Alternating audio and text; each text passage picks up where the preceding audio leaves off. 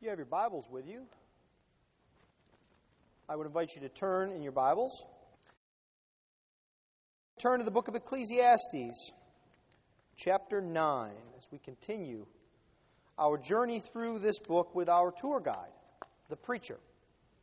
If you please stand with me as we hear the Word of God, the Word of God that is living and powerful, that is inerrant and sufficient.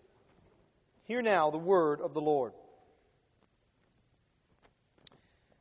But all this I laid to heart, examining it all, how the righteous and the wise and their deeds are in the hand of God. Whether it is love or hate, man does not know. Both are before him.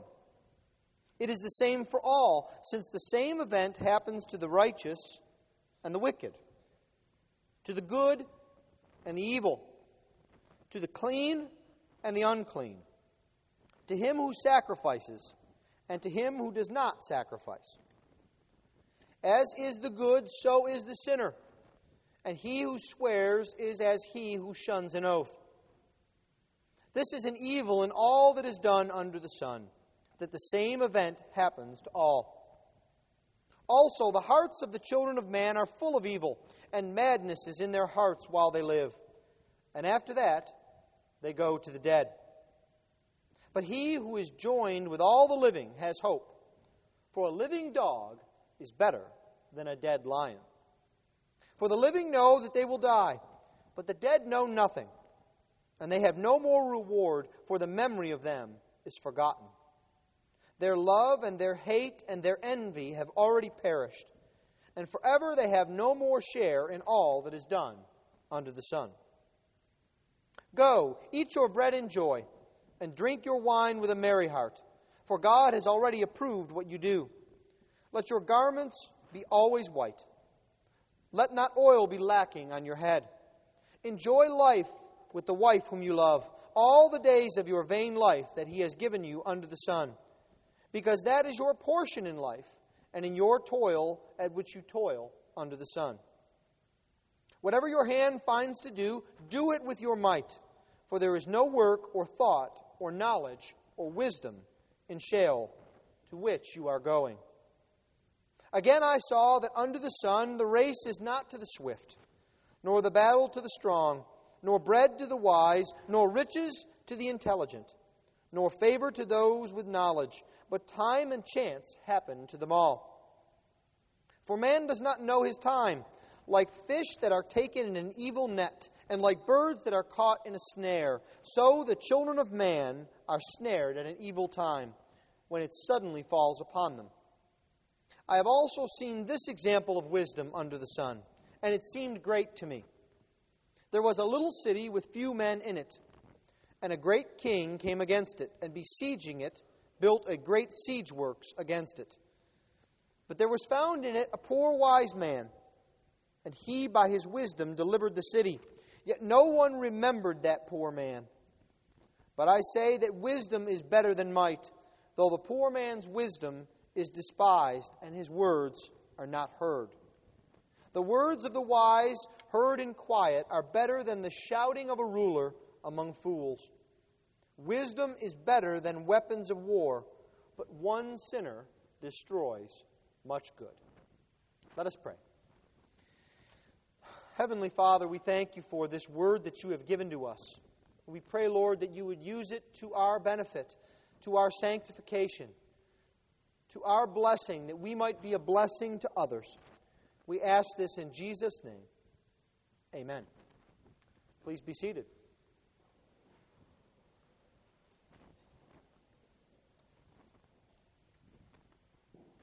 I find it curious as I am out and about, looking at the newspaper, glancing at the television, seeing billboards, walking down the street, that many, many, many people have advice for me on how to enjoy life.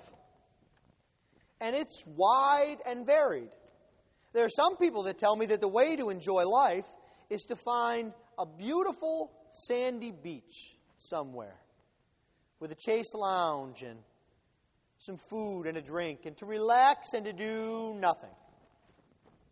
And I remember times when I've done that. But there's a problem.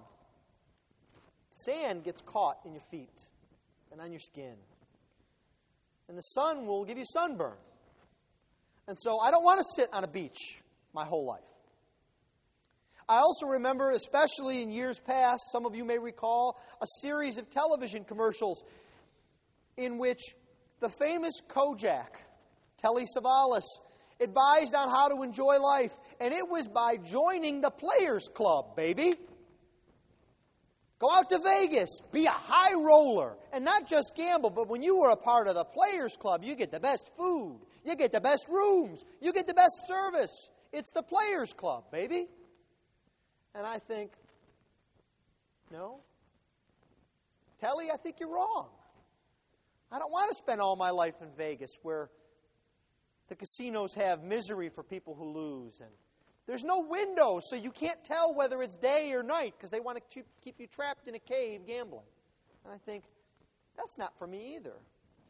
And then I think back to my childhood or to my children or other children, and I think, well, maybe the best way to enjoy life is by going to an amusement park every day of the week, going on rides, eating cotton candy, doing whatever I want. Maybe that's the way to enjoy life.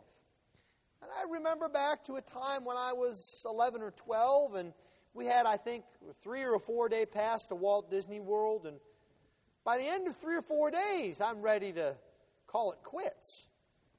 You know, you can only take so much up and down. You can only eat so much cotton candy and hamburgers before your stomach starts to get upset, even when you're 10 or 11 and a boy and got an ironclad stomach.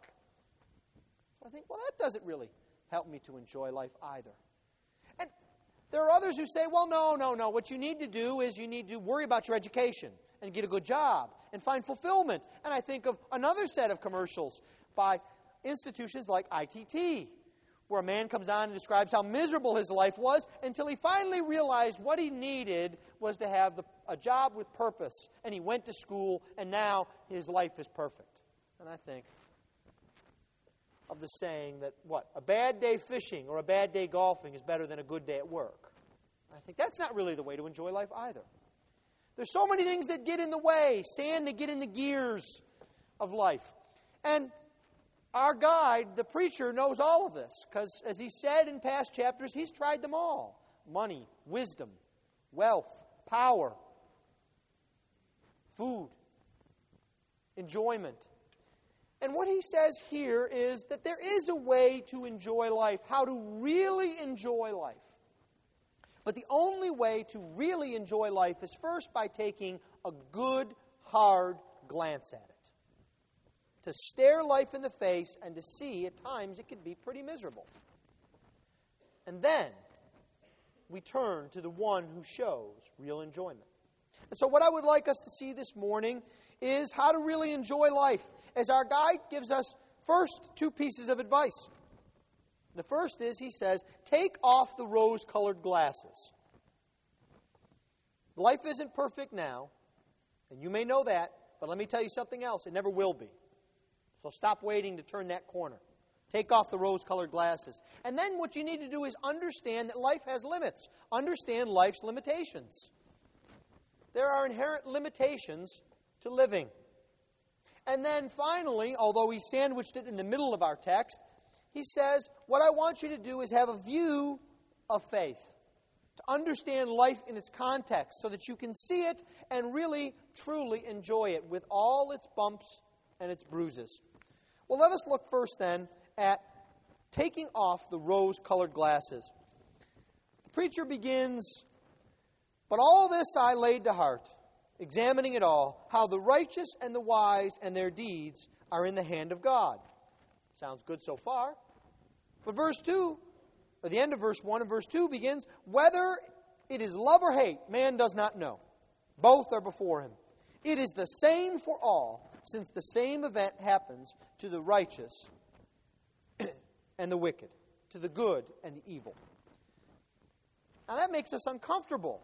What do you mean here? The same thing happens to people that are good as to people who are evil? That doesn't quite sound like the Bible to me. Isn't the Bible the book that tells you be good, do good things, God will like you? Doesn't God want you to do good things? Doesn't He want you to obey? But you see, the preacher knows that that is our aim, that we are looking for a quick fix, that we want life to work according to our plan. We want life to be put in quarter, or nowadays 3/4, get out soda pop.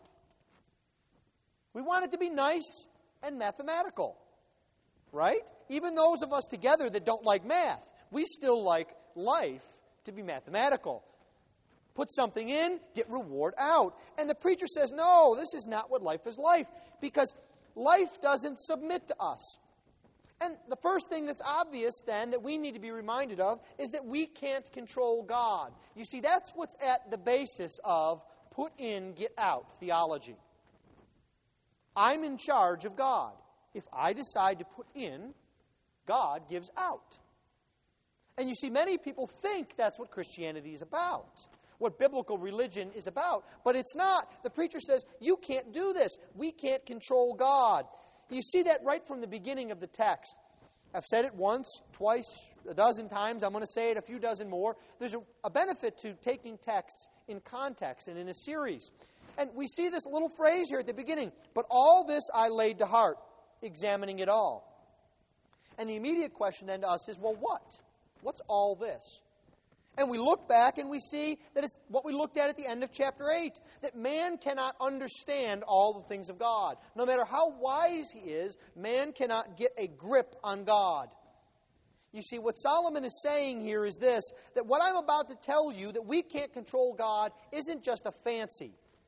It isn't just a 2-hour term paper I've slapped together. This is a period of life that I have really applied myself to try and understand. And let me tell you, the wisest man on earth can't understand the depths of God. How could you possibly be in control of God? You see, Solomon again describes to us the energy that he had in doing this. You know, this man takes greater effort to trying to find out miserable things than we do on our vacations. He says, I laid it to heart. I examined it all. I laid all of this to heart. I looked at all of it. You see, he tried to find out what he could do to figure out the righteous and the wise and how they fit into the grand plan of life. This is something that man is always doing. In centuries past, they had a word for it. It was called philosophy. Now we do the same thing, we call it science. We're trying to find the answer. We're trying to find the grand solution, the thing that unifies everything. And whether it's a philosopher like Plato thinking that it's some sort of otherness that's out there that can't be reached, that is the pattern for all things, or whether it's a mysterious unified theory of physics, man is always seeking to find the answer behind it all. Solomon says, I tried that too. And the answer is that all things are in the hand of God. And that tells us that Solomon knows that God, not only can we not control him, God is not our debtor. All things are in his hand. The righteous and the wise especially are in his hand. Now, why does he say the righteous and the wise and not the righteous and the wicked? I think it's to remind folks like you and me, good people in church who profess to believe in the one true God, that we are in his hand. Regardless of what we do, we are in his hand. We don't get control over our lives by being righteous and wise. Sometimes we can fall prey to that kind of thinking, can't we? We look out and see sinners and see those who don't believe in God, who are foolish, and we say, they have no control over their life. Why don't they get Jesus and then have control over their life? When in reality, God controls all things, especially the righteous and the wise. And the interesting thing is, he doesn't always give us visible signs of his approval. Try as they may, aberrant theologians cannot find a direct link between godliness and wealth. That's why there are churches and conferences where before people go, they rent Cadillacs to drive them to church. This is not a made-up story. Because having what you have is a sign of God's blessing. And if you don't have it, then what does that mean? You're not blessed. That means that you don't have faith. But see, we know commonsensically in our hearts, even if we don't confess it, that we can be fervent in our prayers. We can be doing all we should with our children. We can be in the Scriptures. We can be witnessing, and our lives are miserable. Our jobs stink. Our health is bad. Neighbors are miserable. And you see, we should take comfort for that. Because if you today have a miserable neighbor, it's not a sign that God hates you. If you don't like your job, or if you've got another test coming up at school, it doesn't mean you don't have the smile of God. Do you see how that's interesting? That Solomon lays that out, that it's not a one-to-one correlation, that we need to know God. We can't control Him, but also we can't control life. You know, sometimes it seems as if God is not interested in what we do. Look at this list here. The same thing happens to everyone. Righteous and wicked, good and evil. You know what?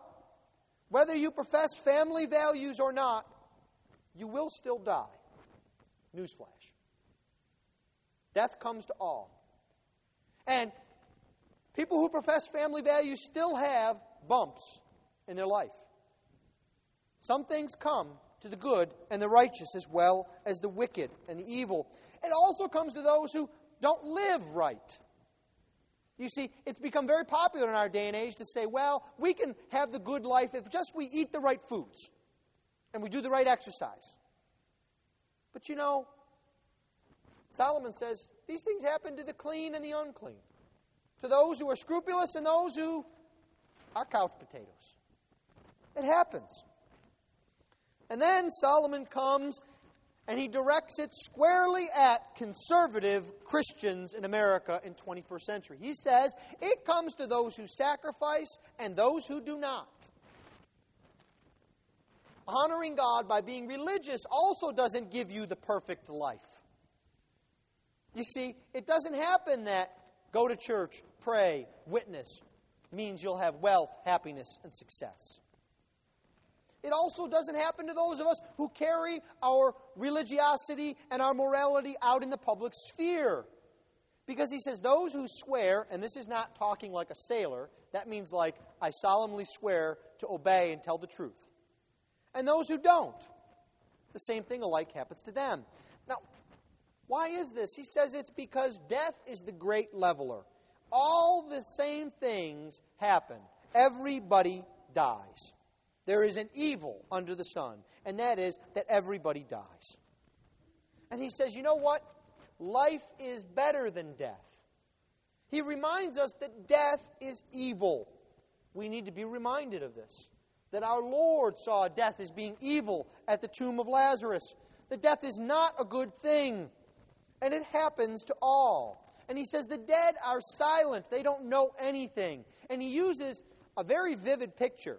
He says, better to be a live dog, than a dead lion.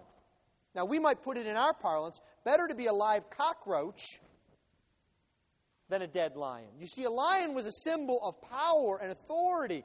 The Lion of Judah, Christ is called. And if you read through the Old Testament, especially 1st and 2nd Samuel, you'll see guys all the time walking around going, oh, who am I? I'm but a dead dog in your sight. You couldn't make a bigger insult to someone than call him a dog. That's why Jews took to calling Gentiles dogs. And Solomon says it's better to be a live dog than a dead lion. Why? Because everywhere around him there is a fascination with mythologizing death. What does that mean? That's a big set of words. It means that in all the places around Israel, people were fascinated with spirits and talking with people in the afterlife and pagan rituals and ancestor worship. You know, primitive people that think that ghosts and seances and spirits are the way to go. You know, primitive people like the people who watch cable television and watch Crossing Over with John Edwards. You see, it's not primitive and backwater that causes us to have these problems. It's bound up in our heart. We need to hear that death is real and it is evil and it is final. And there's no mysterious good land, a apart from God. You see, John Edward says this. He talks about the important message that life and death are a part of the same unending cycle, that our loved ones are never really lost to us. And you see, then that makes life not that important. It makes God not that important. Lest you think it's only cable television, I remind you that a main theme of a children's cartoon is the circle of life. You see, we're always trying to escape the harsh reality of life and trying to escape it without God. We make death this sort of great transformer. Yes, even like the transformers that our children use. Oh, it's a car. No, it's a plane. Oh, it's a plane. No, it's a building. Oh, my life is horrible. Well, out on the other side, life will be good. Somehow, death is this sort of big hand that transforms us like a little toy. But you see, death is not the transformer. God is.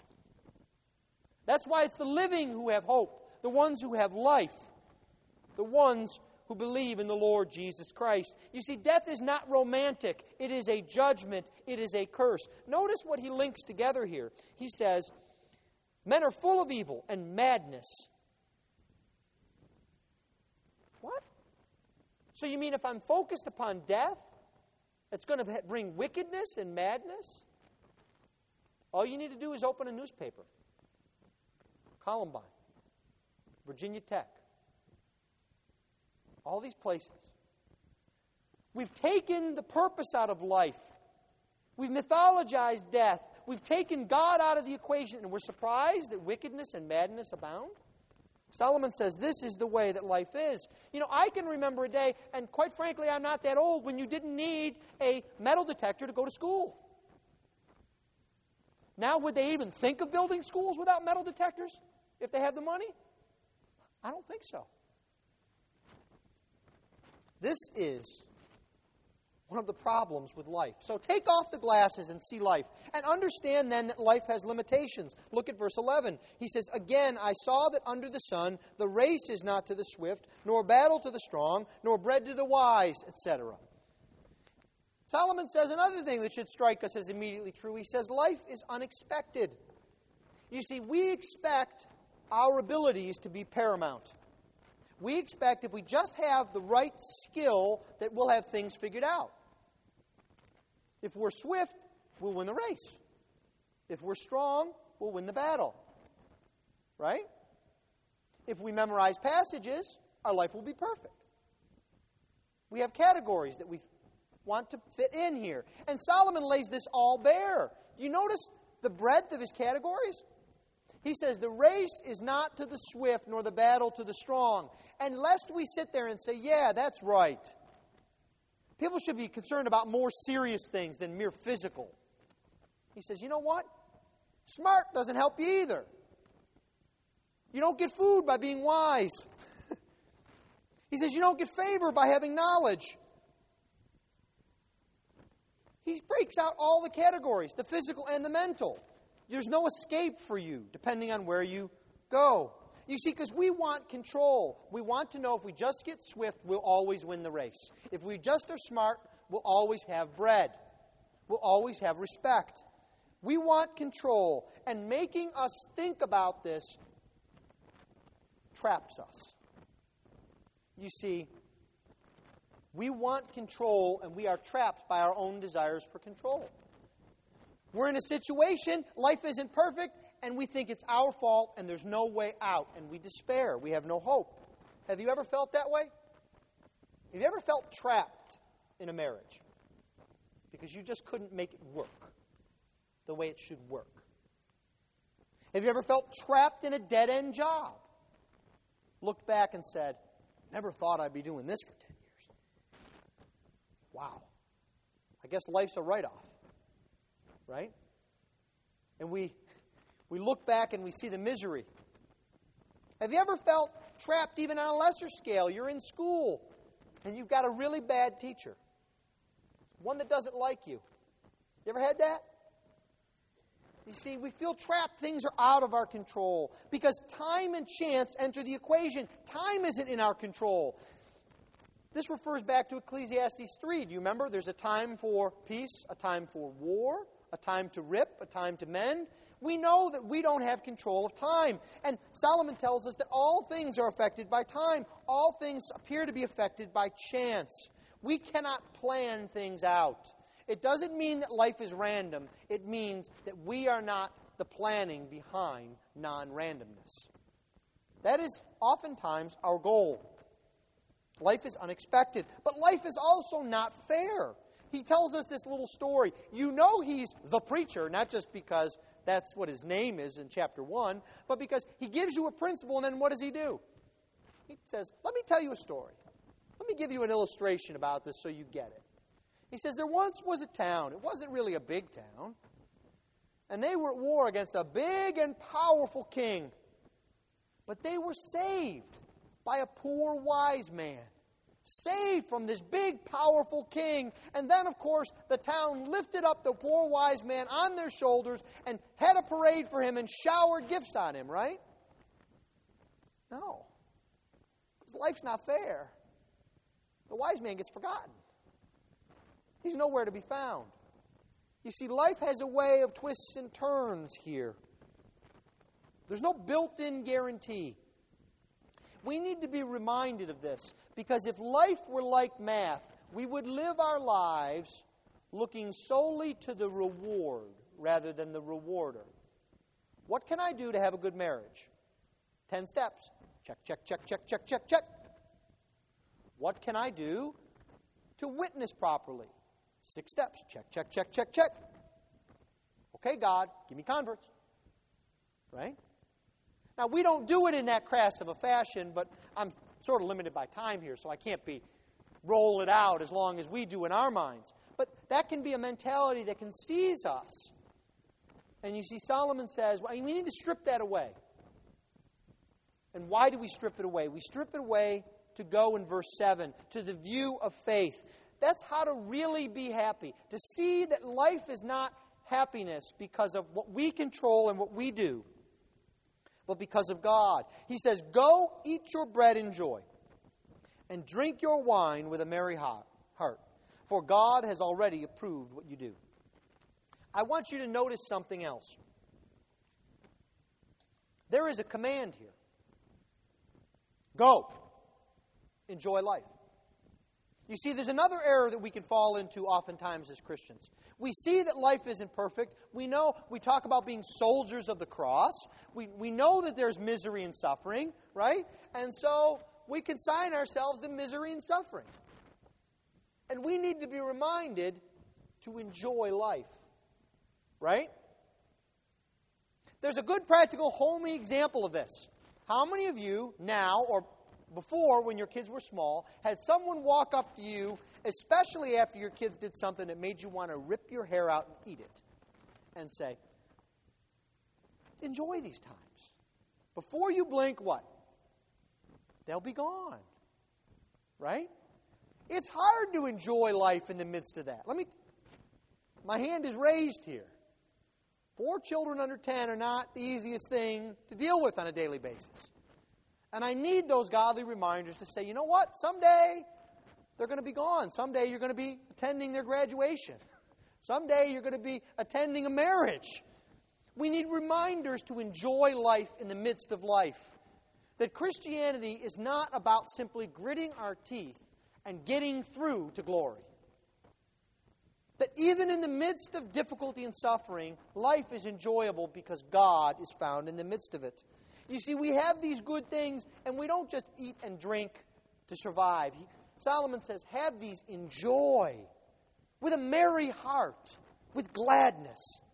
Now, why is this? It's because enjoyment in life comes from God. It's this odd end to verse 7. For God has already approved what you do. Now, what does that mean? Well, if we were to take our Bibles out of context, rip this one verse out, we can use that as a proof text for, I can do whatever I want. God's already approved it, right? No. God has already approved what you do to enjoy life. Because God is in control of everything. The wise and the righteous are what? In His hand. God is in control of your life. God is leading you inexorably to a place where you will be united with Him because of the work of Jesus Christ. Now, notice something. There's a wonderful gospel beam here. What does a person need to do to enjoy life? Simply to receive what God's given him, right? Because God has already established it beforehand and already approved it. What Solomon is saying, I think, in a sense, is that we should treat life like we treat salvation. A gift to be received and enjoyed because it comes from the hand of God.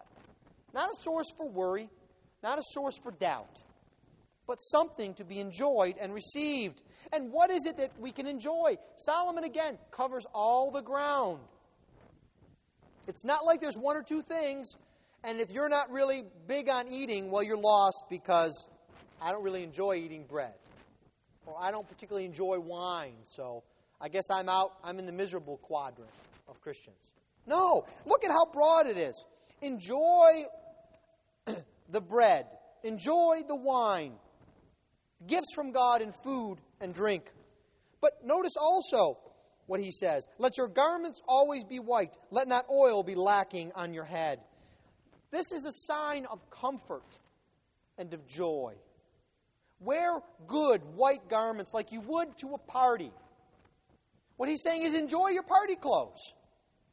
Have fun. Enjoy life. And pour the oil over your head. Now, this is an image that we have lost a little bit here. But it's throughout the Scriptures of oil and gladness. First of all, one of the primary uses for oil was the ancient deodorant. And what Solomon is saying here is, it's a good thing to be around people and to be pleasant. And to smell nice. And to be smooth. But there's another thing that oil did. Some of you may have experienced this if you're out for a long period of time out in the bleaker, non-hilly, non-shaded areas of Texas. You stay out there too long, what happens to you? Hands get dry and brittle, right? Feet start to maybe crack.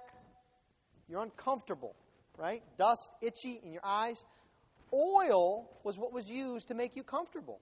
So your skin would stay comfortable. So you could enjoy life and not be twitching in your clothes. What Solomon is saying here is enjoy the comfort that God gives you. And then he says enjoy the companionship that God gives you. He says enjoy life with the wife whom you love. All the days of your vain life he has given you under the sun. Because this is your portion in life. Solomon's advice here is both to the faithful and the faithless, because he mixes categories here for the first time in a long time. He uses our special tag phrase, where are you to enjoy your wife? Under the sun. But then he also uses this word, for it is the portion that God has given to you. And if you look back, every time he uses the word portion, it is the gift of God.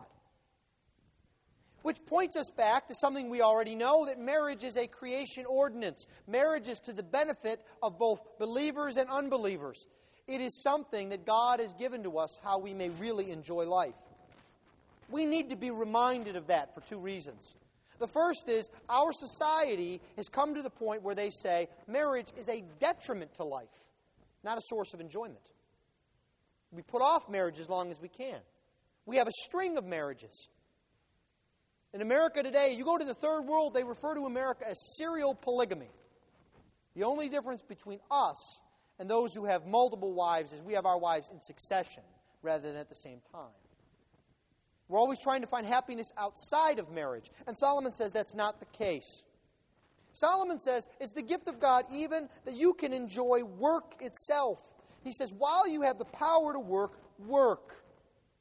Now, again, this shouldn't surprise us, because if I were to say to you, life, the way to really enjoy life, to enjoy being with God, to enjoy marriage, and to enjoy work, what should that remind you of? What's a picture of being with God, marriage, and work? It's Genesis chapter 2, isn't it? that God created man to be in communion with Him, and He said it's not good that man would be alone, so He created woman, and He said, go and work, keep the garden and till it. Solomon's giving us a picture of Eden. He says you can live life today, Christian, in a sense, in Eden. With a view toward Eden. Because you have God, He's given you the wife of your youth, and you can enjoy work because of what God has done in your life.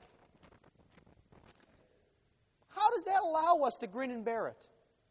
What kind of a people would we be if we went out into the community and people didn't see Christians who are, can't do this, can't do that, got to do this, oh man. Or if they saw Christians that said, I'm living life like in the Garden of Eden because of what Jesus Christ has done for me. Do you think that would transform our witness to a society? I think so. So does Solomon. That's why he urges us to this. Because now he's going to successively, like a stone rolling downhill in chapters 10, 11, and 12, he's going to start really making things clear. He's starting to crack now from stripping away the old varnish. And he's going to start showing us the clean wood underneath. You see, this is how life is to be lived. We need these reminders. We do. We have one of those reminders with us this morning. That life is to be lived with joy and gladness. I don't think it's a coincidence that the Scripture speaks right here of enjoying bread and drinking wine. And that is the picture that our Lord gave us for remembering Him.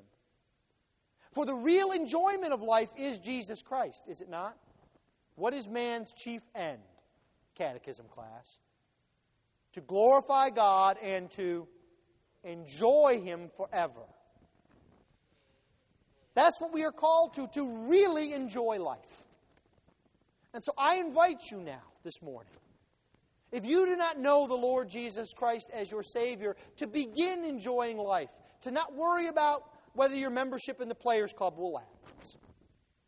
To not worry about whether a vacation is too expensive this year. To not worry about whether this or whether that. But to come to Christ. For that is where real enjoyment of life is found.